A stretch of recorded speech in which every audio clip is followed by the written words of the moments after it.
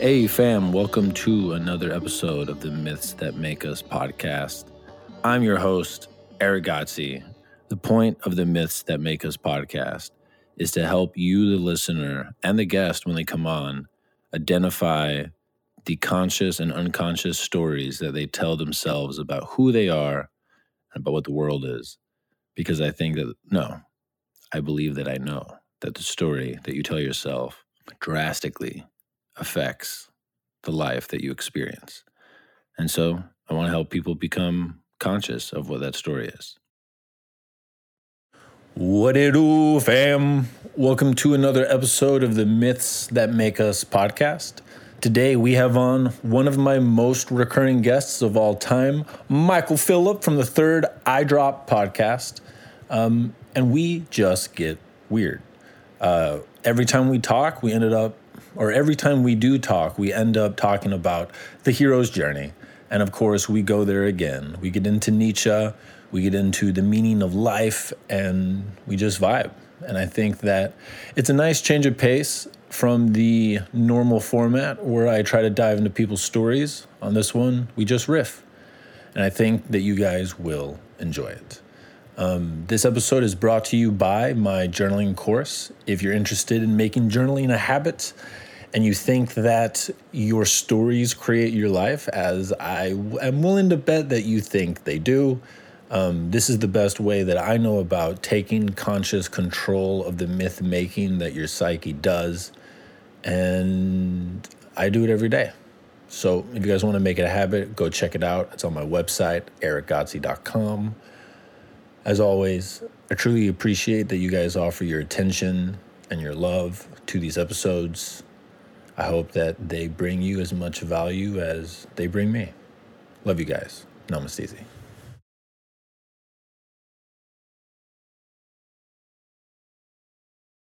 I do feel like I'm going to have to get back to thinking like the former, but I'm just so used to dipping into the open-endedness. And that actually brings me to what it is that I want to explore with you. For someone who has the type of wonder dipping mind that you have, what the fuck have you been doing during quarantine? Like, how do you structure your days? Oh my What are you God. doing? It's really not as sexy of an answer as you're going to want to hear. Is it the truth? It's as sexy as it can be. Well, okay. So, for instance, just before this, I was playing a video game with my brother. Yeah. So, yeah, I mean, it's a mixture, man. It's a mismatch. And I typically do most of my stuff from home anyway. So, in a lot of ways, things aren't that different for me. It's the periods of non-committal open-endedness that are kind of weird because you're that urge to escape the dwelling is still there, but then you can't, or at least your options are extremely limited. Like I've been going for plenty of walks and whatever, but it's just been so much inside time, man. So much, just basically it's weird because it almost feels like you're less obligated to use the time wisely because everybody's in the same situation. Interesting. But I guess that's what kind of divides people who are progressive and actively working towards something from people that aren't is the mentality and the narrative around situations like this that you create. What is the next big thing on your horizon that you feel called to progress on? Like, what's the big dragon right now? The book, 100%. The book. There are things going on that I don't want to say yet because they're still too. Ooh. They're still up in the air. So, but hopefully there will be some announceables soon. But yeah, that's still the thing, and it's very slow moving for various reasons. Some are on me, some are on other people, some are just because that's the way this industry seems to work. But yeah, that's it for sure. Are you writing every day? No. I'm not because, there are too many other things with deadlines still that I have to attend to. So, unfortunately, that's been not as on I don't think people say on the front burner, but you know what I mean. It hasn't Yeah. been as on the front burner as it should be, and that's totally on me. Like, there it should just be one of those things that I carve time out for every day, and I've been going in spurts. Like, sometimes I'll do it every day, sometimes I won't, but yeah, it's tough, man, because as you know, when you have obligations, you have to make a living, you have a podcast, you have all these outlets, like I've been doing these live streams, these like live think tank live streams, sometimes twice a week. I'm caring for my Patreon patrons. It's just there's all these things, man, that you have to do. So something inevitably has to give at a certain point. So you really do have to be kind of careful with what you commit to at a point. Yeah, the root etymology of commit means to, oh no, I'm thinking of the root word decide. Mm, And what it means is to cut away. And if you decide on any one thing, you have to mm. cut away all the things that could have been when you hadn't decided. I'm curious, what does your writing process look like when you're writing? Like when you're in the flow of doing it every day, what's it look like for you? So there's a couple different ways that typically unfolds. If it is, if I have a section that's in a state where it's a mass of words, and I mean, I'm one of those people who believe the vast majority of writing happens in the editing process, Concur. where I'll just start, I'll have a loose idea and then I'll start exploring it, and then typically something starts to take shape in there, and I start thinking, I think this is really the thing, and all of this is bullshit, and I don't even know what I was talking about anymore. So I'm Yeah. going to take this piece, and I think that's really something, and then I'll work on that and manicure that over kind of a long period of time until it feels like it's cohesive. It feels like it went, it completed itself, it resolved itself. But also, there's definitely an idea generation phase. And I think for that, it's really a matter of just sit down and start writing and just start see what starts Yeah. coming up. Because it's like a feedback loop, it's a feedback loop of what's coming in. Like if you like, for example, let's say if you're back on your reading young every day kick, it's gonna be pretty hard to not write about that because that's what's going in, right? Like that's your Yeah. information diet, that's on your mind. So you're gonna start looking at ways to explore that and unpack that. So it's kind of a feedback loop of, just open ended idea generation, see what comes out. And sometimes it's, well, this is all I've been reading, all I've been watching, whatever. So that's clearly what's on my mind. Let's see what comes out. Let's see how that fits into the larger scope of what I've been writing about. So it is multifaceted for sure. What are the things that have been on the forefront of your mind recently that you've been exploring? So I told you the other day I've been finally trying to digest some Nietzsche, and I've Yeah. done it. Yeah, I've done it on and off, but I don't feel like I ever really had a super great idea of his overarching philosophy, and I hesitate to Yeah, even say that I do now because I know that he's one of those philosophers that is for almost sure. deified. He's like I was looking on, YouTube the other day, and there was, like, a video of Jordan Peterson talking about one paragraph from Thus Spoke Zarathustra for Oh, 45 minutes. yeah. Yeah, Yep. so people go to that kind of a level with it, and so like I said, I hesitate to say that I really have a good overarching idea of his philosophy, but I do have a much better idea than I have in the past, and I'm surprised how much I'm loving it. I'm surprised. What are some of the ideas from him that you've been dancing with recently that have most resonated and, like, struck you? Well, also, I think I said this to you via text is I can't believe how much Young and Campbell owe him Yup. in terms of he was the first philosopher to call himself a psychologist. I don't know if you knew that. Yeah. Like he writes about it, and I can't remember which. work of his.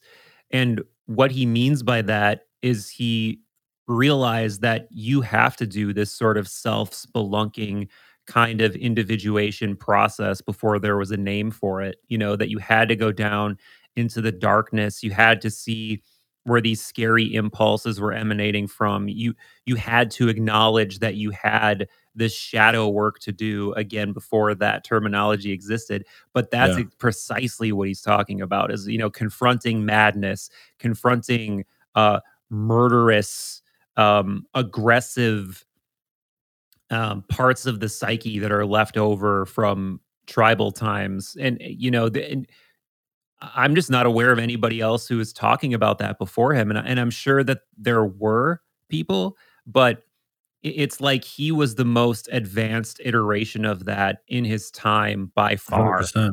And Freud actually has an amazing quote where he said he had to stop reading Nietzsche for fear that Nietzsche would have basically said everything that Freud could possibly say. wow, yeah. Yeah, and he was so prolific, man. Like, he had like, just so many different works, and just he covered so many different parts of philosophy as well. And I think it's really kind of a shame that he gets boiled down to some of his, you know, the whole "God is dead" quote, especially in the way that it's boiled down, because it's so 100%. taken out of Totally missed the point. context. Yeah, and when you get to the heart of what he really is saying in a larger sense with that, it's so fucking interesting, man. It's so, Yeah. I mean, it really is, you know, the hero's journey, the individual needing to figure out how to reconnect with the sacred. And that's like, that's still, in my opinion, that's still where we're at. And I mean, I could ramble on and on about all the other things I think that he predicted, but I know you have thoughts, so I'll let you jump on the horse. Actually, keep going for a moment because I'm trying to pull up the entire God. You know what? No, I found it. Here we go. So this is I found that when I read "Thus Spoke Zarathustra," that like that this quote about God is dead, fucking like I'm getting goosebumps now, and every time that I really sit with it, it fucking shakes me. And the thing, like Nietzsche was basically sick his entire life, and he would go for months where he could not write at all, and he was like bedridden. And then he would have these spurts where he could move, and he would always walk the Swiss mountains where he Mhm. lived. And he wrote, or he got almost all of his ideas from writing, and he lost his mind when he was 40. And so Yeah. like he was made a direct like our equivalent of a professor with tenure at the most prestigious university in Europe, or in Germany specifically, when he was 20. But I want to get into this quote because in context it's one of the most profound things I've ever read, and it's God is dead, God remains dead, and we have killed him. How shall we comfort ourselves, the murderers of all murderers? What was holiest and mightiest of all that the world has yet owned has bled to death under our knives. Who will wipe away this blood off of us? What water is there for us to clean ourselves? What festivals of atonement? What sacred games shall we have to invent? Is not the greatness of this deed too great for us? Must we ourselves not become gods simply to appear worthy of it? And the thing that I get from what he was saying is, as a culture, with the revolution of the scientific way of thinking, we have murdered essentially the part of our psyche that we don't understand, that Yeah. stabilized us with its stories and its myths about how to be as a human in the world. And that because it is dead, we are going to pay the price. And he actually predicted, like almost to the T, he said that with the death of God, and I forget exactly where he says this and what exactly the quote is, but the gist is we are going to have to create isms. And with man trying to create it from his scientific mind, millions of people are going to die.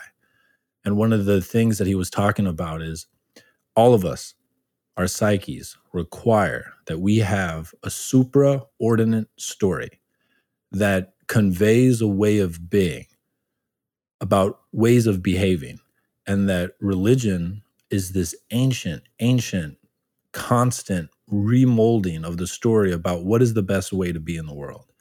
And that led to us eventually getting the scientific way of thinking, which taught us how to manipulate the objective world, but not how to be in the world.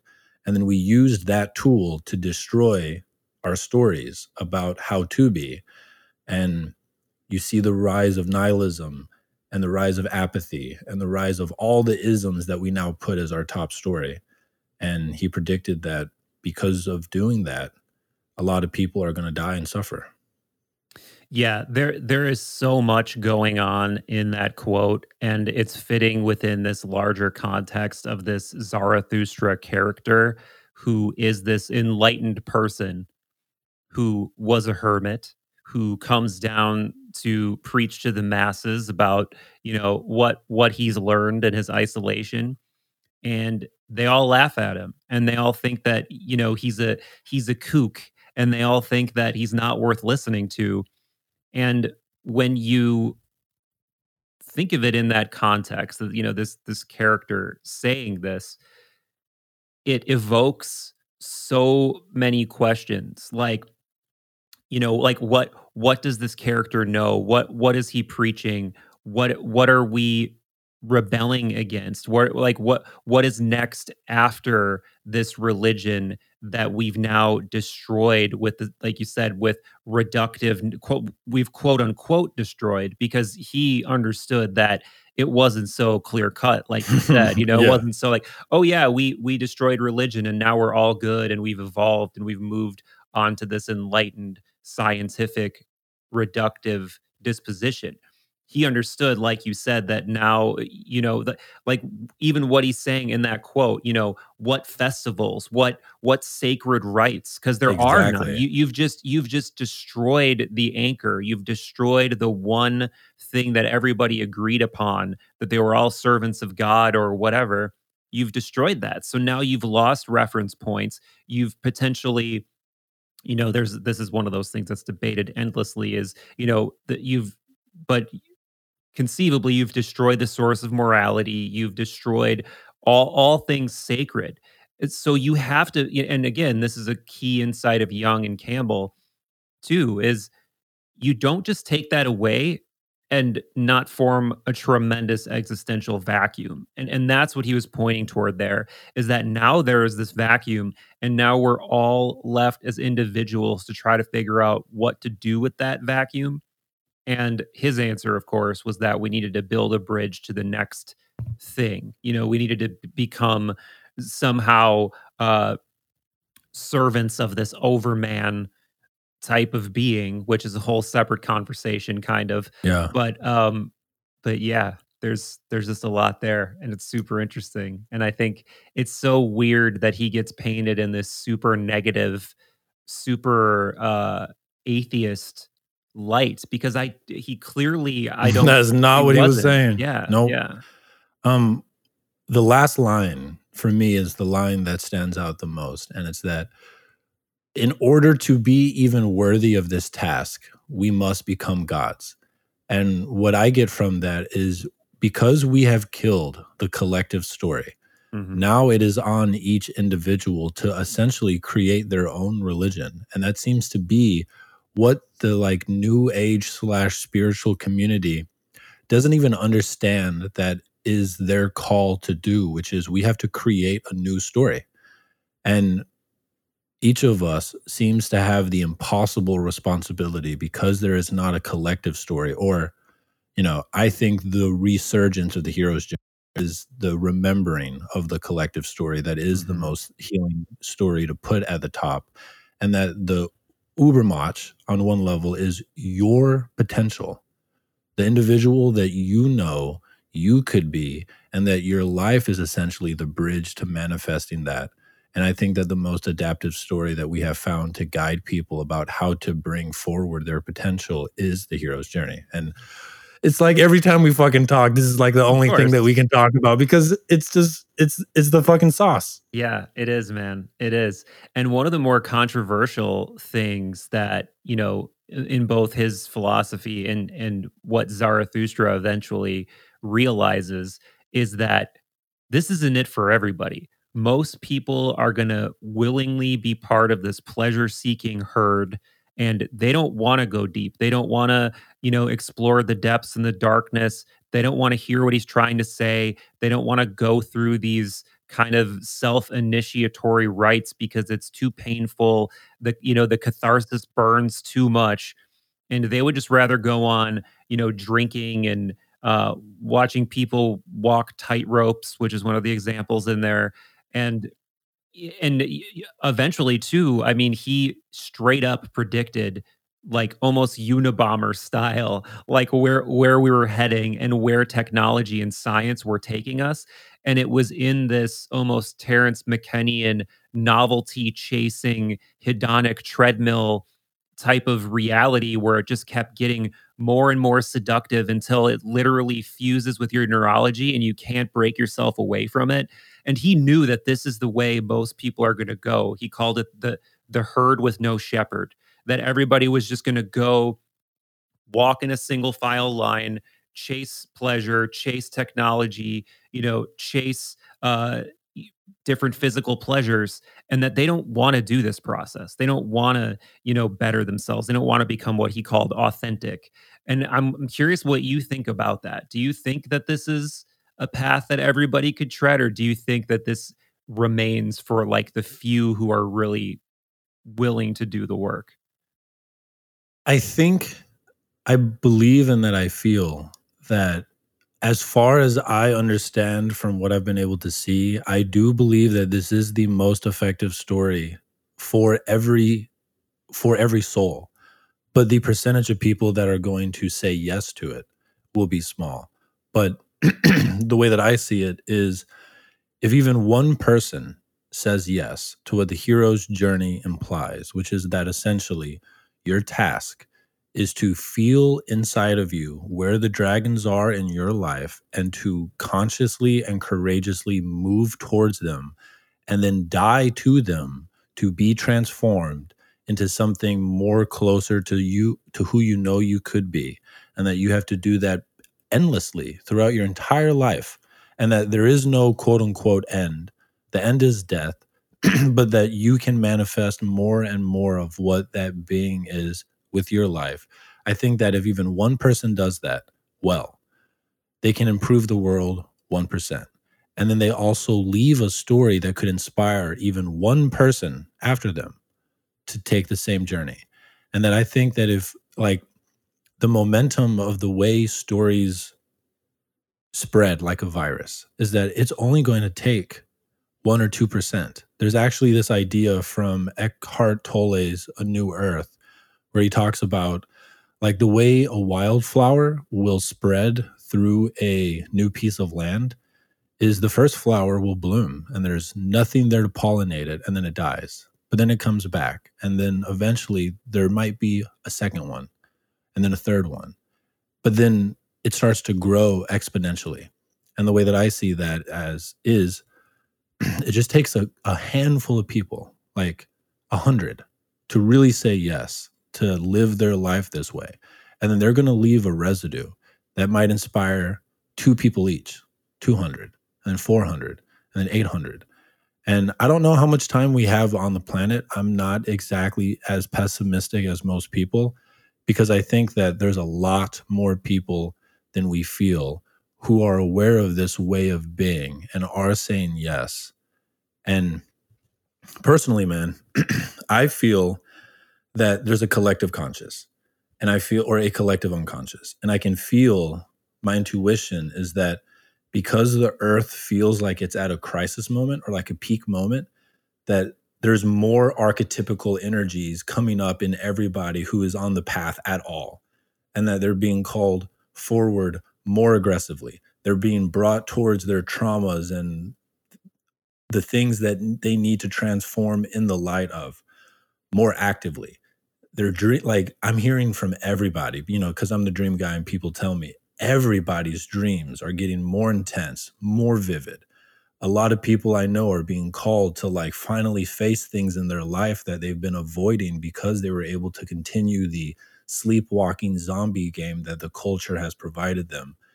And I feel that maybe I'm in a bubble inside of a bubble inside of a bubble, given where I work and where I live and the people who are around me. But I feel, at least in my psyche, this collective, like almost like yawning. Like there are all these people who are yawning, and it's like they're fucking slowly starting to wake up to the truth of the situation, which is that there is a how you are each day affects the collective.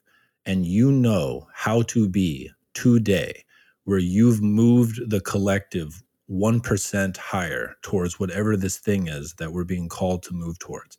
And you also know how to live a day where you go 1% away from it. And then, for me personally, it's like each day, say yes, do the things I'm afraid to do, which for me, most of the time is like all of us have conversations every day where we can feel I'm not exactly 100% in my truth.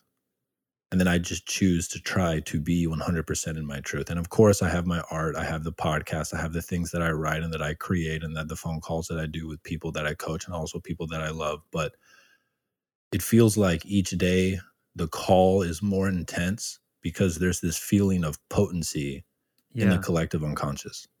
Yeah, if you're paying attention, it should be ramping up on a daily basis because guess what else is happening on a daily basis? You're inching ever closer to the Yep. doom wall. And I think that that's what's so interesting psychologically and I guess psychically and unconsciously potentially right now is this is one of those collective discomforts that you don't get to ignore.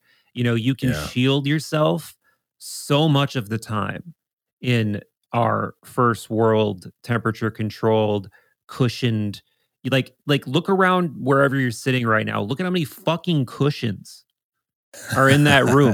Like, Yeah. well, what if I want to put my butt on that or this? It's like, there's like cushions literally surrounding you from the That's a harsh great point. realities of everything. And this is one of those moments where there's a chink in the armor and the darkness starts coming through and people don't know what to do with that, especially if they haven't spent time reflecting and paying attention and really getting in touch with that kind of memento mori. They're so taken by surprise. And of course, we're all going to be affected and made anxious by it to an extent. But if you're really playing that herd game we were talking about earlier, you're probably immensely cut off. And you're all you can think about is when are things gonna get back to normal so I can just be comfortable 99% of the time again. And if you're thinking that way, I think you're missing a really, really valuable lesson. And what that lesson is the only lesson that this is temporary, make something of it, spread love, spread happiness, spread creativity, spread inspiration in whatever way you possibly can, or do whatever. I guess if you just want to go out in a blaze of, you know, glory, fucking and spending money, I guess do that or whatever it is you want to do. But as long as I think that is more enlightened than just being passive. I think even that is more enlightened than just being passive because it is not acknowledging the deep state of reality. It's not acknowledging that finitude, that finiteness of this thing. And I think that that's the lesson that everybody should be focused on is like think of this as a reminder. Think of this as a sort of hinting at the end of the book or something, and that if you're not actively interfacing with the process of reading slash writing the story, it's just unraveling without you. And that's not a good way to live. That's not an inspiring way to live passively and just letting things happen to you. So, yeah, I do think that everything you said is 100% true, man. And I actually saw a mainstream news article about dreams and how everybody's having these Oh, like wow. corona dreams. And I think that it's I think they framed it as sort of a, it's common when you're under more stress or anxiety to have stranger dreams, and that's sort of 100%. the, I guess, mainstream way of looking at it. But I think Jung would have a little bit of a different interpretation in that he would think that there is some kind of collective energy bubbling up in the collective that consciousness that's manifesting itself through dreams. 100%. And the thing that came up most viscerally in me when you were saying that is it seems to be that people who are called to the spiritual path, whatever that means, is that they've had an acute encounter with an experience that viscerally reminds them of the fact that they are going to die, that this is a temporary experience. And then the question is, okay, then what? Because the only way to really sleepwalk is to live in a way that numbs you so much that you forget the only fact of life, which is that you will die. And it seems to be that we are in an experience on the planet that has never happened before, in the sense that we are connected in a way that creates a singular psyche that we've never had before, and we have a problem that is reminding the entire motherfucking globe the fact that most of us have been sleepwalking to ignore, which is that we are going to die. And so the story that you put at the top of your Mhm. hierarchy, your God, it feels like it needs to address that fact. And most of the isms that we are given, like, they just completely ignore the fact that everyone is going to die. And so that implies the question, well, then how should I live? How should I live if I know that eventually everything that I have done will be forgotten? Everyone that I know will eventually be gone. And eventually there will be no echo of human consciousness given enough time.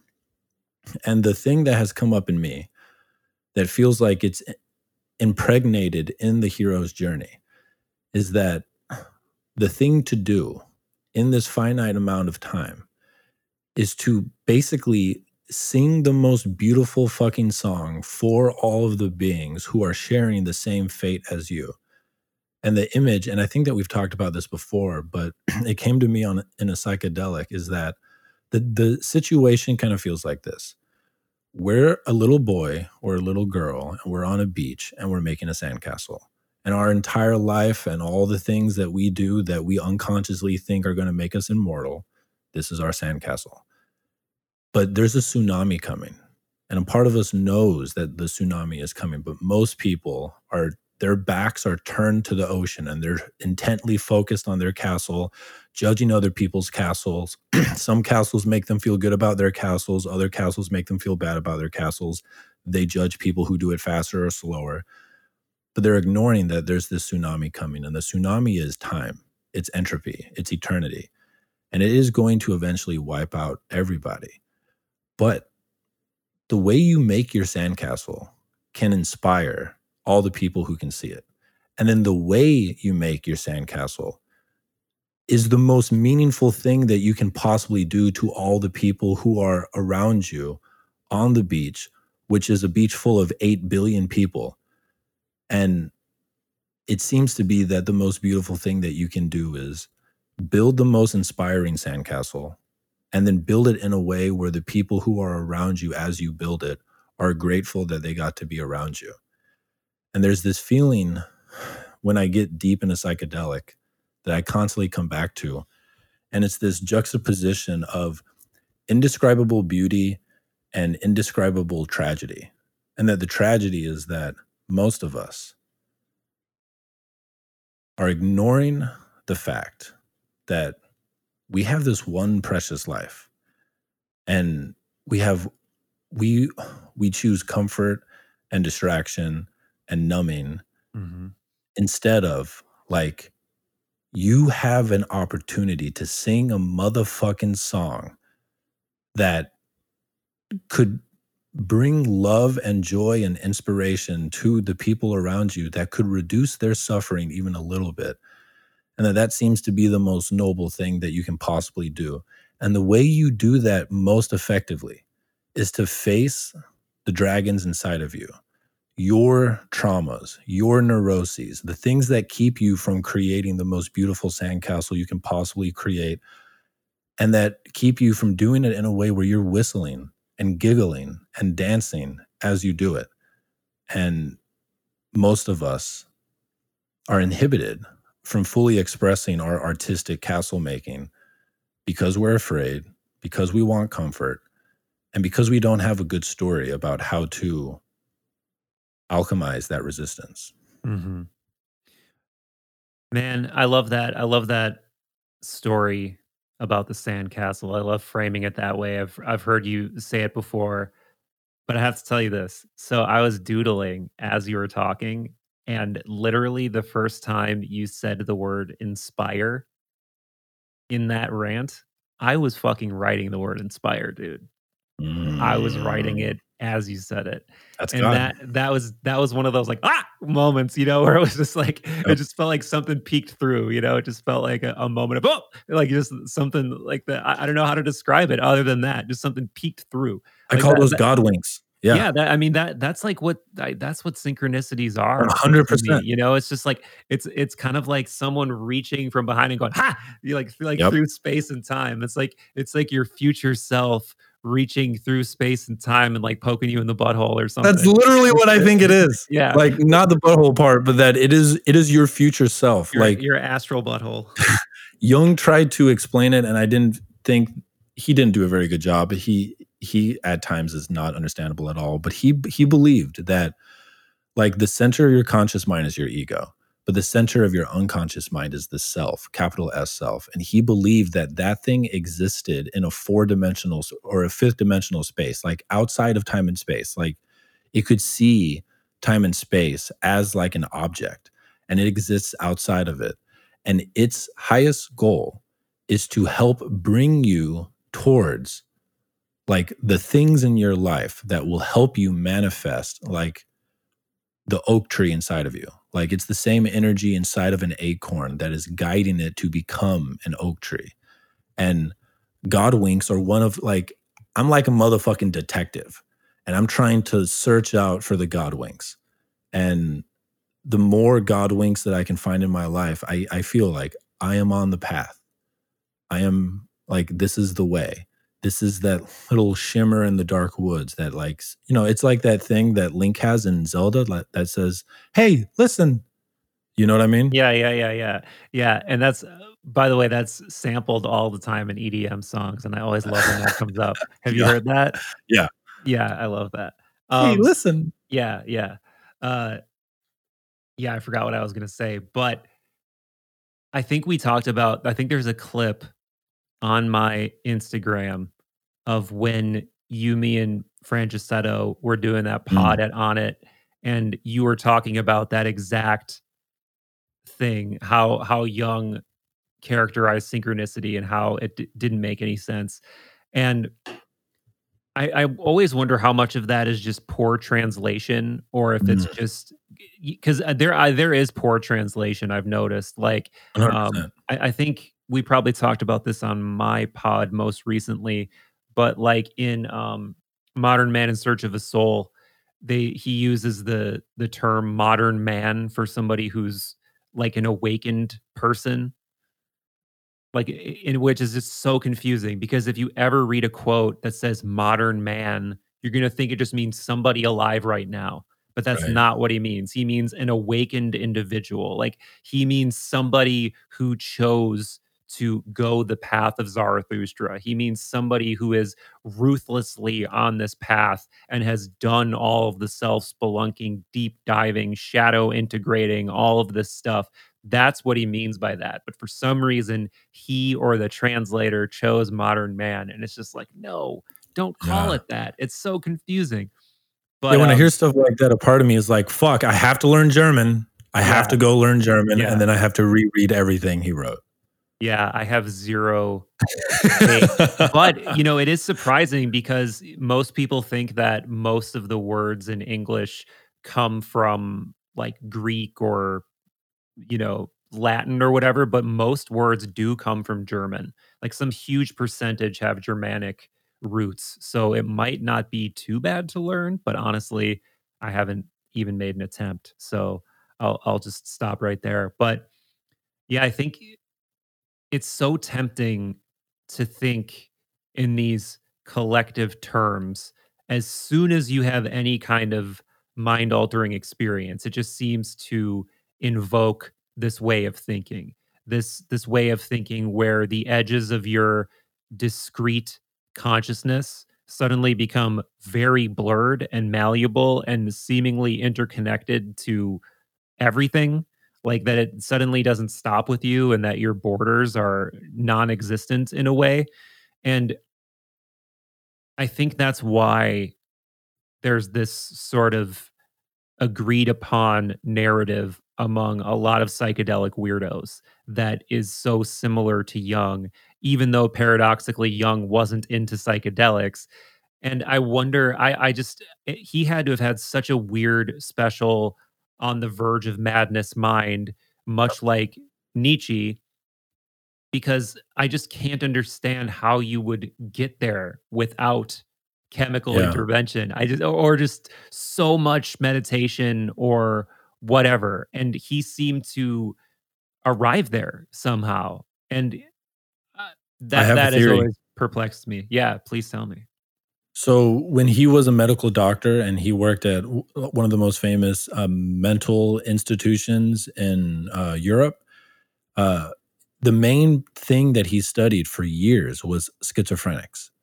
And where most people of his time basically regarded schizophrenics as just basically like broken computers, he really sat with them and he listened.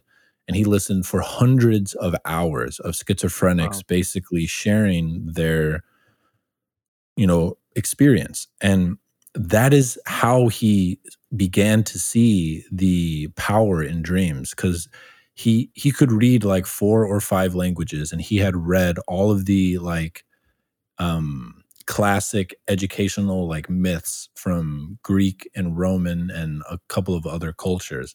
And as he started to listen to schizophrenics, he started to see that there was this pattern that if you really listened, there were these little gems where it was almost word for word the like phrases from some of the myths that he had read. And Wow. he went to really long lengths to prove that a couple of these examples that he wrote about, there was no way that this schizophrenic that he was in front of had ever read that book. And like one example he gives is a schizophrenic was telling him that if you squint your eyes and look at the sun and move your head back and forth, you will see that the sun has a penis and that the penis creates the wind. Yeah. And literally, like a year after that happened, because he took extensive notes, a new archaeology a new archaeological dig found a library, and one of the books in that library were a set of myths. He bought the book, or it somehow was given to him and he read it. And there was literally a myth from some culture, I don't remember off the top of my head, that said that the sun had a hidden rod that, when shook, created the winds. And this is just one example of dozens that he had found over listening to schizophrenics. And then he basically had the insight. There is something going on in the psyche that we don't have conscious access to that seems to be shared. And that when you listen to schizophrenics, they are tapping into that in a chaotic way that they can't organize. And also from him working with his clients, he could see that would their dreams almost spoke in images the way schizophrenics articulated their experiences. And my hunch is that his intuition got mastery level understanding of how to perceive reality like a schizophrenic. And when him and Jung, quote unquote, broke up, like when they got into a big fight and they basically broke up, and there's a there's a book on Amazon of their letters to each other, and you can see how catty they were. It's hilarious. But once that happened, for the next 4 years, and he didn't tell anybody this while it was happening, but this is where the Red Book came from. He started hallucinating daily, both visions and speech. And he would basically ignore them all day. He would still work all day. But then at night, he would start painting and he would start having conversations Mm. with these voices. And he straight up, for 4 years, painted and wrote these hallucinations every day. And in hindsight, he said that all of his major ideas that we now take for granted, like the shadow and synchronicity and the anima and the animus and the higher self and the inner guide, came from those hallucinations and those visions, or Wow. and those auditory hallucinations.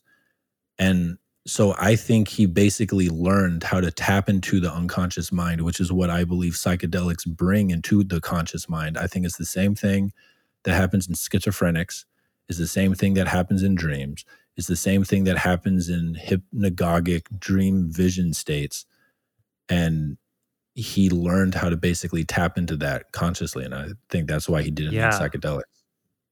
Yeah, that does make a lot of sense, and I don't wanna romanticize schizophrenics because, when you see one rolling around in poop on a sidewalk in San Francisco, it's not a pretty thing, but I still think there's a kernel of what you're saying that is totally right. There's this universal impulse that there n or at least idea that we are somehow extra physically connected, and then when you finally have one of those malleable moments that I was referring to earlier, where that goes from a theoretical story device to a holy shit, I see the strands of it. I see literally the connection. I see something that looks like a connection. And I feel like I intuit, I feel that that's real and that that's there. It's like this I don't know, man. It's a tremendous epiphany moment. At least it was for Yeah, me. But I think what's so interesting about that example that you gave is I don't know how deeply affected Jung was by his falling out um, with right. bl- with Freud. Yeah, I don't know why I've brain farted there. I don't know how deeply affected he was, but I know that a split from a mentor can be one of the most psychedelic, weird, Yeah, threshold guardian, dark night of the soul things. yeah, Like I remember, I know that you and Miles Neal probably talked about this, but Miles Neal talks about his breakup with his mentor as like the deepest, craziest dark night of the soul chaos moment that he's ever had in his life. And I don't know if it was like that for Young. I don't want to say that it was because I don't it know. seems like it was. But if it was, man, you could see how that would bring just tons of chaos, tons of turmoil, tons of insight, and And what I love is that his story is a story that if people in the modern world looked at, it would change the way that we approach mental health. Instead of taking a pill that diminishes the messages coming from the chaos, he literally turned it into art and faced it for years. And then the result of having done that was the genius insight that led to the creation of his psychology, which is just reverberating so loudly in our times right now. And that I truly believe that barring a super small percentage of people who have visceral, acute trauma to the physical aspects of their brain, that all mental illness is the psyche telling the ego, there is something you are not looking at, and that if it's faced by looking at it, being honest about it, and then creating art from it, I really think that mhm, that's the mhm, linchpin there, mhm. that it will transform you and provide you with the tools and the genius for you to create your dream life. But what Yeah. we do, and the story that we have in this culture, is if you are not profound, so there's that quote about there's nothing healthy about being okay in a profoundly sick society. There's this idea that if you are not happy, living the life that modernity has given us, which I believe our soul does not want this life. And it's also one of the really interesting things about this whole corona aspect is that almost every person that I've ever met in my entire life has lamented the monotony of their life. And Right. then it's taken away from them. And now they're all just fucking yearning for it Mhm. back Mhm. as opposed to reflecting on when I had this. And we fucking do this with relationships and food and whatever. When we have something, it's meh. If it's taken away from us, we fucking crave it. Oh, yeah. And like we are the descendants of an unbroken line of thousands of fucking heroic, indomitable humans who successfully reproduced in the savageries of nature for hundreds of thousands of years. We have not evolved to live a life where we sit on cushions all day, being inside of cubes that are air conditioned, looking at screens. Like, there's a thing in us that wants to fucking scream into the moonlight, wants to Yeah. go hunt, wants to go conquer things, wants to go solve problems, wants to be heroic, wants to protect the people they love, wants to create children, wants to nurture children, wants to create the foundations for the people that come after them. And when you don't live that life, you don't live that way. I think that the psyche's way of trying to get your attention is what we have now called mental illness. Mm. Yeah, that is a very plausible, compelling theory, I think. There are two specific roads I wanna go down here. One is this road of the sort of techno Lucifer, and one is the road of expanding upon why you said it's so key to create art from all of your, you know, what's that word that starts with Dragons, trauma, maladies, validate. that's what I was looking for. And it's that expression amor fati? Up. So it was kinda crazy because I was super into it, after I heard about it on I think I first heard about it through Ryan Holiday, and then I started reading, the various different Stoic uses of it, and lo and behold, guess who else was obsessed with amor fati? Nietzsche. Nietzsche, yeah. So when you start thinking that way, when you start loving everything that happens to you, one of, I think, the best ways to wield that philosophy is through not only I love everything that happens to me and it's happening for me, but it's ammunition for my creation. Up, It's up, ammunition for everything that happens to me. If you start thinking of it like, "Oh, shit, this is happening so I can say it in a podcast. This is happening so I can paint it. This is happening so I can speak about it at the TED event. This is happening so I can," up, whatever the thing is. And if you start thinking that way, it's the way that intention works. And it's yep. why intention is so focused upon if like let's say you're going to go to a retreat, a psychedelic retreat especially, you're going to hear the word intention, intention, intention, intention, Yeah, intention, intention, intention. And at first for me it was kind of like, what's going to happen is going to happen, and I don't even want to color it too much. But the thing you lose then is you lose the mythology of the experience. And when I say mythology, I mean it in the large yeah, way that I yeah, typically mean it. I don't mean it in like you're making up a story. I mean you are actively living like a truth, a story, a purpose. And if you don't dare to say, what you said before about how decide is, the to cut etymology away. is from to cut away. If you don't dare to cut away, if you don't dare to make that Kierkegaardian leap of faith, it's about nothing then. Now it's Yeah, about nothing. And shit that's about nothing is not inspiring to the human mind, the human psyche, the human soul in any way. So it's that moment of decision making, of intention casting that you can imbue with everything that happens to you in your life. And if you turn that into a way to express yourself,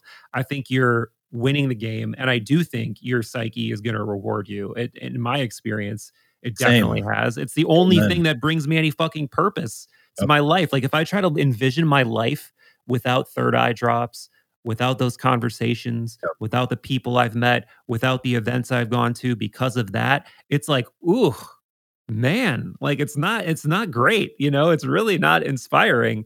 Um, but the second thing, man. So a quick thing that I want to Yeah, add of there course, of is, course.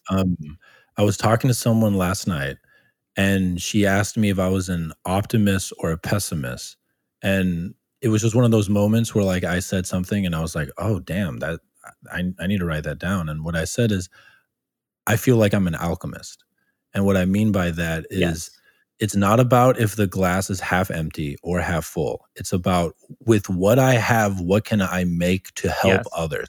Yes. And I think that that is the most soul imbuing way of encountering reality. And it is a more fati, with the intention of, what can I make from this to serve the collective? And I think that I'm trying to find the right metaphor, and I've been thinking about this for a couple of days, and I don't quite have it yet. But it feels like our soul is this thing that, if you can calibrate correctly, it it fucking comes alive in a way that makes you nearly invincible. And I don't mean invincible to death, but I mean completely impervious of mental Mhm. illness. Mhm. And I think that the crux of it is a more fati towards alchemizing. Like, I love what happens to me. What can I make from it to serve others? Yeah. Yeah, and now I'm remembering what Nietzsche's precursor to arriving at amor fati was, and I mean, in many ways, like, if we're talking about the metaphor of alchemy, amor fati is the philosopher's stone, and then A the ingredients of the philosopher's stone are not whether you're a pessimist or an optimist, it's what he called the great health.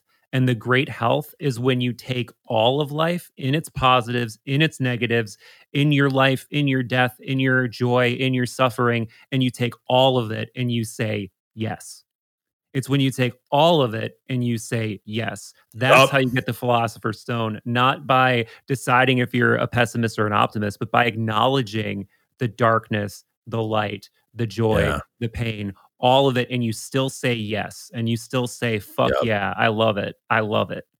And And that's hard to get to, man. That is uh hard to get to because most people want to dismiss the darkness. They want to minimize the darkness. They want to pretend that it's not integral or that it's okay if I avoid it. I don't need the darkness. I'm going to just keep reflecting on the positive. And in some ways, I love that. Like I just had Marissa Peer on the show, and she's like a really famous um, therapist and public speaker, and she's so positive. She's like intoxicatingly positive to talk to. But I think too, there's like utility in the darkness and in dwelling on the darkness sometimes, and it can get gross in that direction. Like that's how you get nihilists and super pessimistic assholes too. But there's some amount of it that you need for reality, you know? 100%. And I could feel that I had a thought that I could feel like, "Ooh, this is going to sound smart to say, and it feels good." And it has slipped away, and so it wasn't meant to be. It's But so, okay. you said that the next road was the technologic Lucifer. Yeah, and I was just gonna say it's so funny that we were just talking about, this herd with no shepherd, as Nietzsche called it. You were talking about, just being surrounded by cushions and technology and cubicles and staring at screens. And in many ways, it does seem like that's what's to blame, right? I mean, you could blame technology for basically everything: overpopulation, destroying the environment, giving military too much power, concentrating power too much, and taking it away from the individual.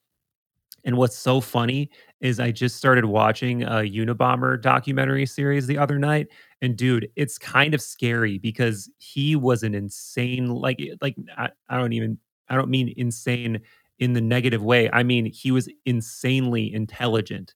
Like he was at Harvard, I think when he was 16, It was. and he became a professor at Berkeley in mathematics and shit. And he was a super genius, and his manifesto is a work of like I haven't read it, but you could just tell. They were interviewing some academics in it, and they were like, "Yeah, it's an impressive piece of work, and Yeah. it's pretty good. It's There's a pretty like legit good."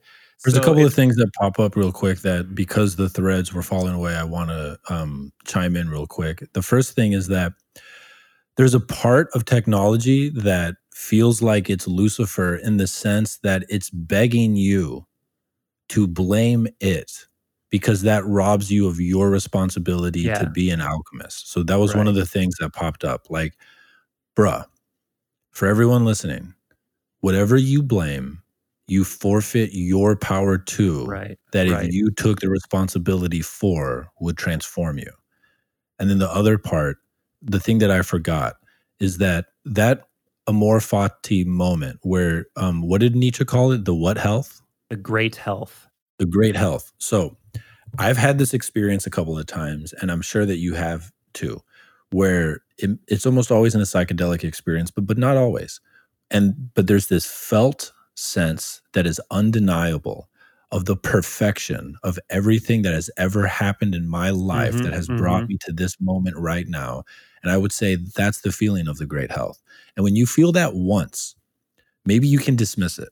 But when you feel it twice or three times, there's this thing now where I have felt it enough times that now when I suffer, like when I'm going through something that makes me weep, there is this part of me that is so clear that is smiling, that is loving the fact that I am feeling this deeply because it knows Mhm, that there will be mhm. another point in the future of that big health moment where I will feel with unshakable truth somatically in my body that everything that has ever happened to me in my past has been perfect and has brought me to this moment.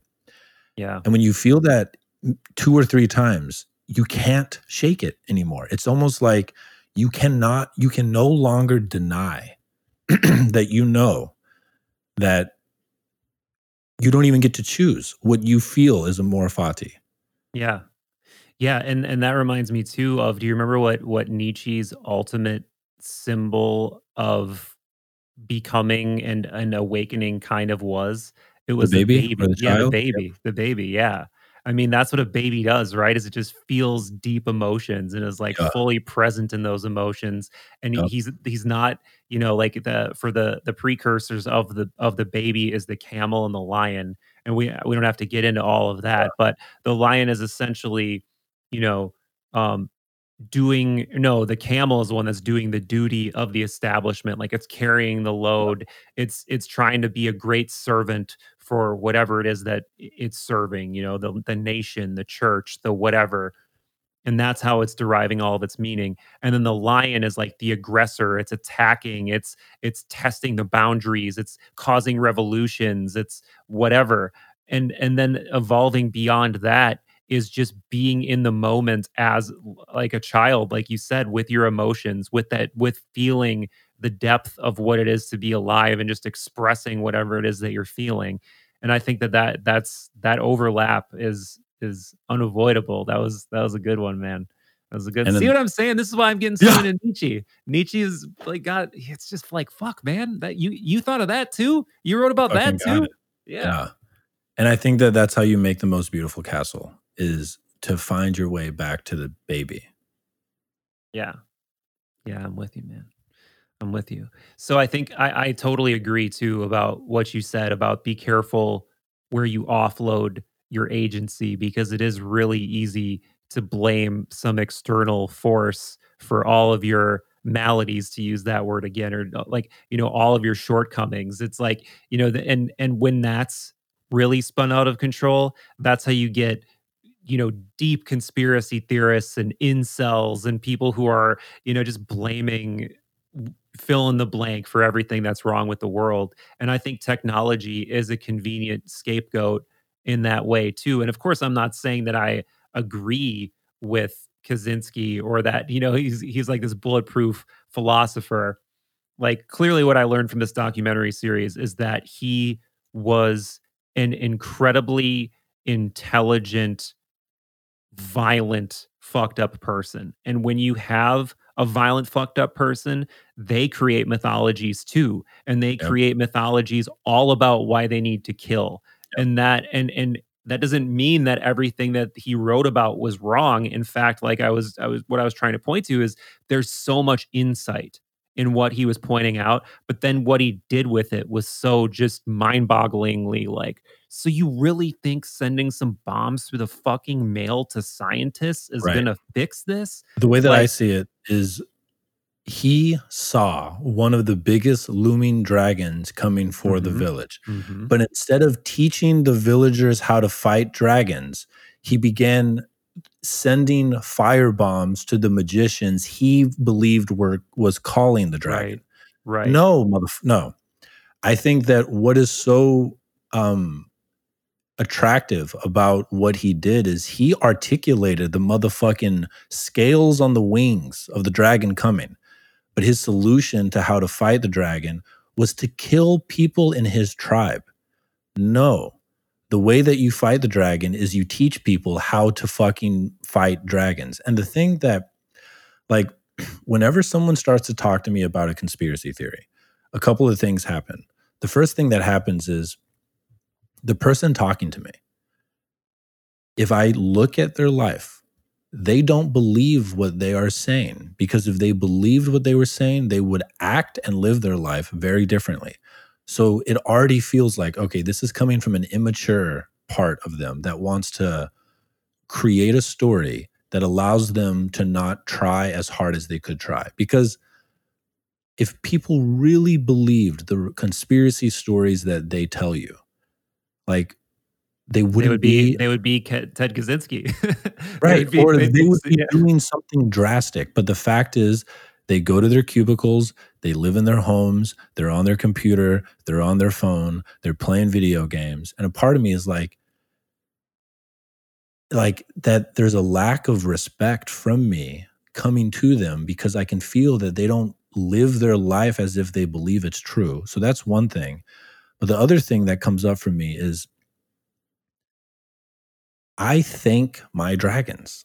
Like, how shitty would the video game be if there were no dragons? So, if every conspiracy theory is true, like the thing that I think about is if Viktor Frankl can say that fucking quote in Mhm, Auschwitz, mhm, which mhm. is the last of the human freedoms is our ability to choose our attitude in any given situation. If he can write that in Auschwitz, like, fucking bring me dragons. If these conspiracies are true, I'm going to seek to be one of those men in Auschwitz who gave his bread to his brother and did not give up, did not lament, did not cry woe, but tried to live in a way that could help the people who couldn't be strong enough live another day. And it's like, if technology is the thing that's going to fucking destroy us, I will walk towards that dragon with my brothers and my sisters, doing the best that I can every day. And the fucking people in the village who were like, I fucking told you so, but they're not out there, like, I have no time for you. Yeah. Yeah, and let's not forget, you can train dragons. You can ride dragons in most Yup, mythologies. yup, They're yup. intelligent beings that have powers that if you have the patience and the bravery to interact with them, you can turn yourself into some sort of super dragon riding being, you know? And you can do that with technology, clearly. You and I are getting we're on this bucking digital dragon right now, blasting binary through microphones at each other, trying to do whatever we're doing.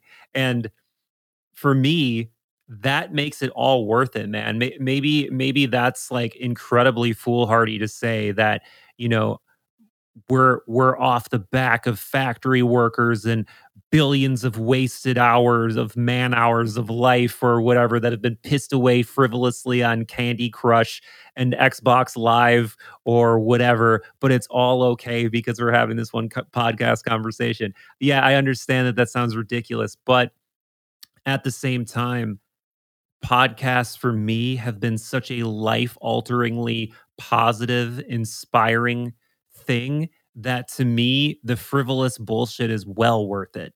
And I think that if I don't enjoy using this kind of means to an end argument regularly, but if ultimately this thing brings us to the next level of consciousness or to the point of being an interplanetary species or like living the next great adventure because we invented some new way to interface with the universe via technology, it was worth it. It was worth it to me. I'm settling on that. Yeah, the thing that comes up in me, man, is I anchor to I interact with humans every day. I can feel that every human I've ever met is not yet who they could be, and that I can act in a way that both brings a little bit more of who I could be out of me and a little bit more of who they could be out of them. And then everything else is just like other people's stories that don't really inspire me. Like, I have no idea what our species is going to look like in 100 years. I have no idea what it's going to look like in 200 years. I have no idea what technology's effects are going to have or what global warming is doing or whatever. I anchor to, and maybe I'm just a hammer that sees nails.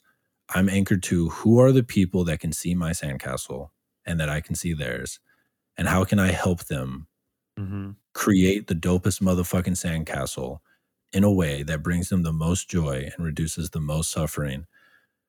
And like, let the other pieces fall where they may, because it comes down to what is the part of the garden that I can tend. And once I am able to tend that perfectly, then I'll expand my garden. And if people feel called, because I know that there are people who their fucking soul's calling is to explore, like, how do you reorganize culture? How do we change the laws to help people who are disempowered? And if you feel called to that, fucking do it, because I understand the obsession of doing the thing that you are called to do. But most people that I've met in my life who concern themselves with things beyond their garden, I can see their garden and it is not motherfucking tended. And when they talk about things outside of their garden, I can feel like if I'm patient, I can sit with them and try to explore like why it is they're not looking at their garden. But when I'm not patient, I'm angry, and the anger is like you are you are ignoring the things that you could improve to masturbate into the wind about things that you have not yet acquired any ability to improve. And I love you and I see you, but man, look at your garden right here, right now. Like, how do you treat your partner? How do you take care of your body? How do you treat the person that you meet when you're upset and you're at the grocery store? Are you in truth with your parents? Like, get that shit right. And then, expand the garden. I'm with you, man. I'm with you. That kind of feels like a period, Uh, and I'm okay. I'm okay with giving you the last word because it was a good one. Thank you so much, man. I know that we're going to be able to do these for the rest of our lives. And thank you for sharing your consciousness with mine. And I know that it's going to help people. Likewise, man. And I truly do love and appreciate you and each of these opportunities to meld minds via whatever media vessel we happen to be participating in. Um, you like, I mentioned before, what would my life look like without this outlet and the people I've met? And you're right at the top of the list, man. It's we don't get to hang out as much as I'd like or pod even as much as I'd like, but you're definitely right in that soul brother crew group for me. And I truly appreciate you, man. I feel the same way, brother. I feel that there's like a podcasting brotherhood, and you are right at my shoulders. I'm with it. I'm with it, brother. Love, love y'all. Thank you for listening. Enjoy the quarantine apocalypse.